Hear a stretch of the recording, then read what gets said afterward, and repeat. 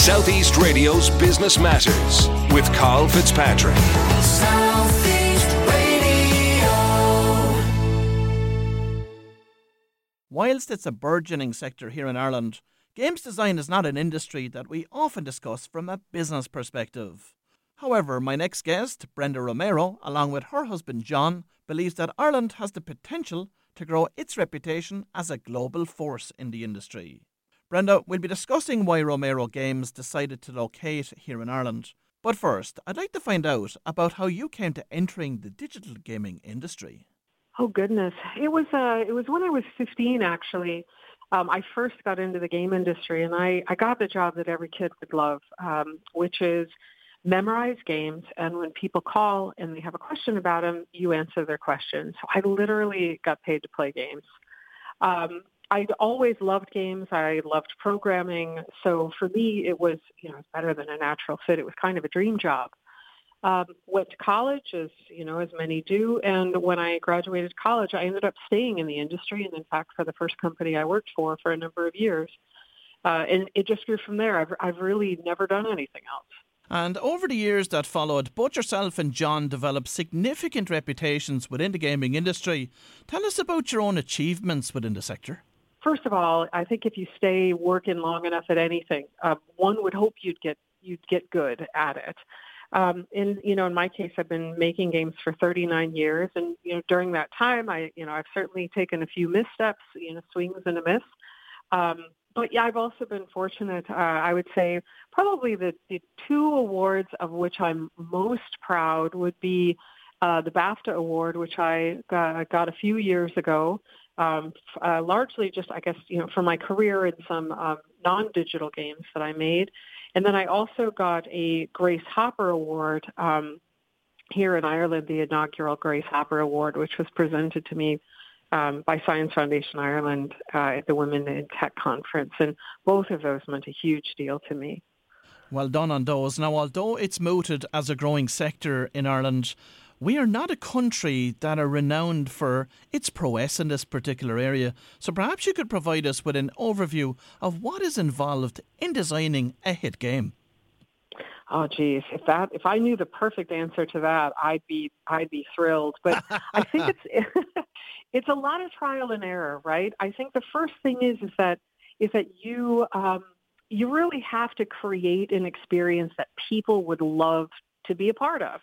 The current game, ours is set, it's Empire of Sin, and it's set in Prohibition-era Chicago, the times of Al Capone and people like that. So, that's an area that's really rich for development. There's other games like, say, Crusader Kings, and, that whole series has you, well, as you can guess, being, sort of kings who crusade, and creating long family lines. So there's a whole variety of experiences that people can say, like, what, I want to try that. I want to do that. And when you talk to people who have worked on hit games, sometimes they'll say, yep, we tried to make the best game that we could. We couldn't wait to play it. My husband would say that about his game Doom. And then you might talk to Greg Kasavin, who is with Supergiant working on Hades, and he might say, geez, some of the buzz about this game caught us by surprise. So it's really an inexact science. So as they say, it's more of an art than a science. Now, what attracted yourself and John to set up a base in Ireland? Well, this is going to sound like a bit of a commercial, but because we love it, we absolutely love it here. I came over as a Fulbright specialist. I won a Fulbright award. And the goal was to study the game industry. So we drove all over the place for about 2.5 months. I put together a report, and the goal of the report was not to convince me to sell everything and move to Ireland, but that's precisely what happened.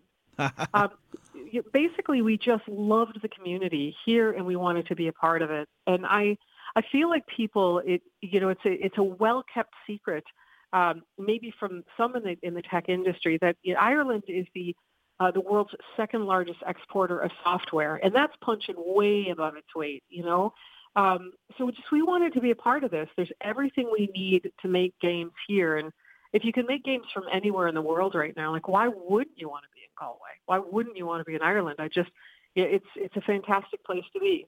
And in fact, most companies that come from the US, they want to locate in Dublin or the greater Dublin area. So why did you settle on Galway as the ultimate home for Romero Games? Well, to us, and certainly Dublin, there's plenty of places that you could settle in Ireland that would be fantastic. But we decided on Galway, I guess, for a couple reasons. One, Dublin was big. We compared it sort of to San Francisco, but with an Irish accent. And we would be competing with a lot of the same companies that we would compete with in San Francisco. So in housing costs and everything, it just felt prohibitive. But Galway had the right mix of weird. And the game industry is not a home for normal people, really. Like everybody in the game industry is creative and funky, and Galway just felt like the perfect capital for that in Ireland, and so it was just a great fit. There's a great art scene here, a great music scene. There's a university with NUI Galway that has computer science course, creative writing course. It was a mix of everything we needed. And we also, I guess we kind of cheated. We asked Irish people, which we would be hiring people, right, from Ireland.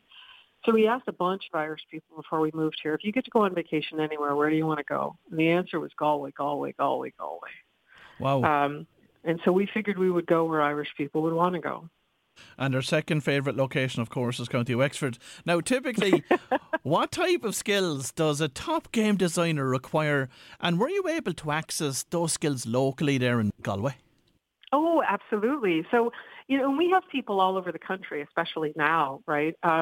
But we haven't had a problem bringing in people. There's, thanks to the film industry, there are loads of artists in this country. There are many, many programmers. Both in C#, in C++, which are, I guess, the two languages most often used in the game industry.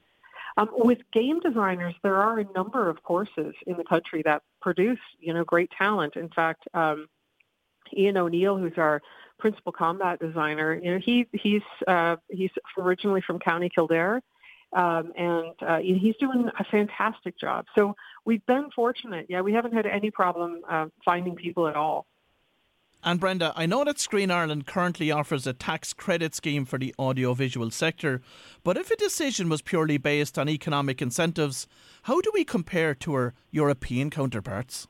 Well, it's not so great. But I hear that change is coming for that. The game industry, it's really at the middle of many different things. It's tech, but it's art, but it's music, but it's AV, it's animation, it's a lot of different things. It's writing. So it's really at the nexus of a lot of different artistic and technical fields. Many countries, including the UK, France, they offer incentives, R&D incentives for video games. Recently, when they were talking about the budget, I noticed that government was saying this is something that they plan to do or they're looking at doing. And I read that with a sigh of relief, because certainly when companies are looking where they're going to locate, that's absolutely a factor. And I imagine that it is quite a capital-intensive industry to be involved in. So how did you fund a business? Oh, my goodness. Well, it was kind of a direct torpedo to our bank account, I think is the best way to say it. It was something that we really, really wanted to do and we felt strongly about. So, we operated as conservatively as we could for about a year and a half. And then we got our game picked up by a publisher. So, at that point in time, the publisher funds the development, but it was self-funded in the beginning. And tell me, for the benefit of our listeners, what's involved in your negotiations and engagement with a publisher to get them on board? Well, it's probably not a whole lot different than any company pitching to, looking for investors, say. They want to know in games what's the hook, what's the look, and what's the experience. So by hook, I mean, what is the unique thing about this game? If you walk in and say, I'm going to make something that's just like Call of Duty, well, they're already making Call of Duty, so why are you going to make it?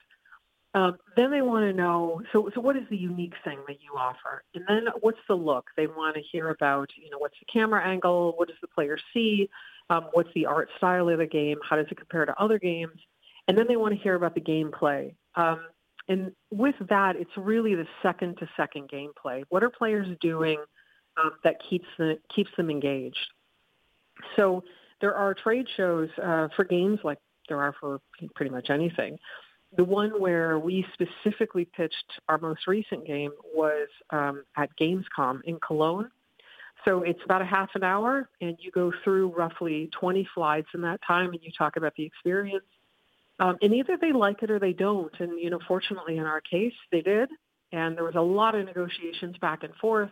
Do you think you could do this instead of that? And how would you feel about this thing? And ultimately, it comes down to, do you have the people? Do you have the people to make this game? And can we just get a look behind the curtain? And we did. We had a great team of people at that point in time. And just a few like Keith O'Connor, Ronan Pierce, Chris Gregan, John O'Kane. Some fantastic coders that were working together with us in the really early days. And and we also brought over Ian Dunbar from the U.S. So we already had a great crew, and looking behind the scenes, you could see, these people can pull this off.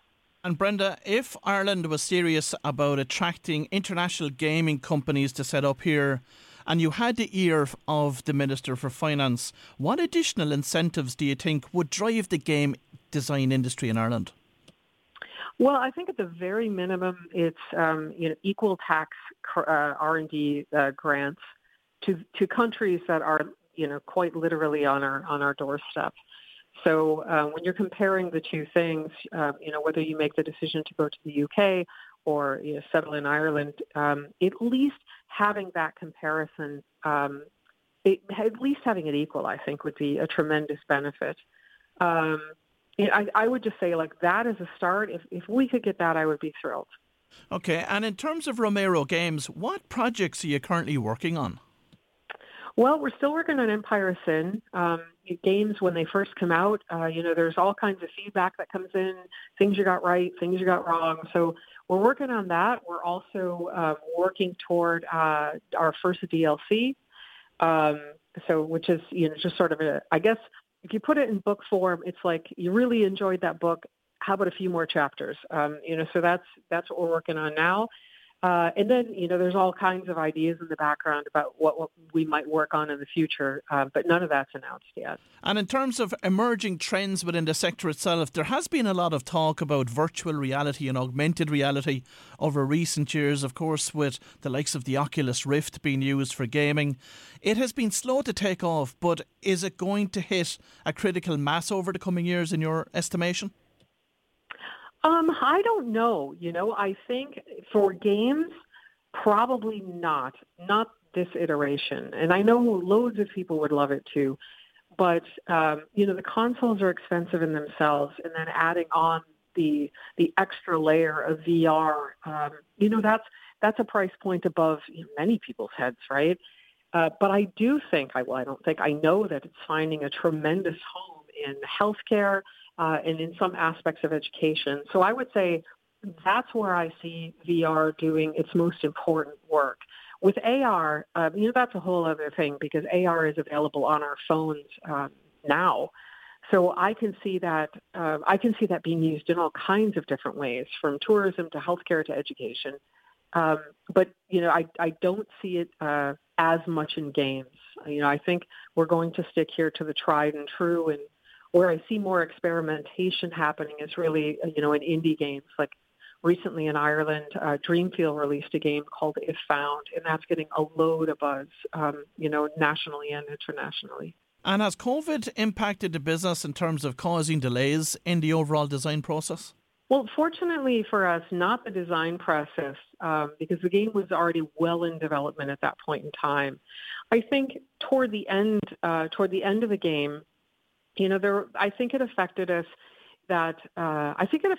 probably in ways that we're still figuring out. There's normally you would all be in an office together. You'd be, people, coming together to solve problems and working in, let me see, working with old communication methods, like this, what we would consider normal communication methods. But this is a new situation with everybody at home. And so, we're not in an office. Conversations might be missed. They might not be brought up.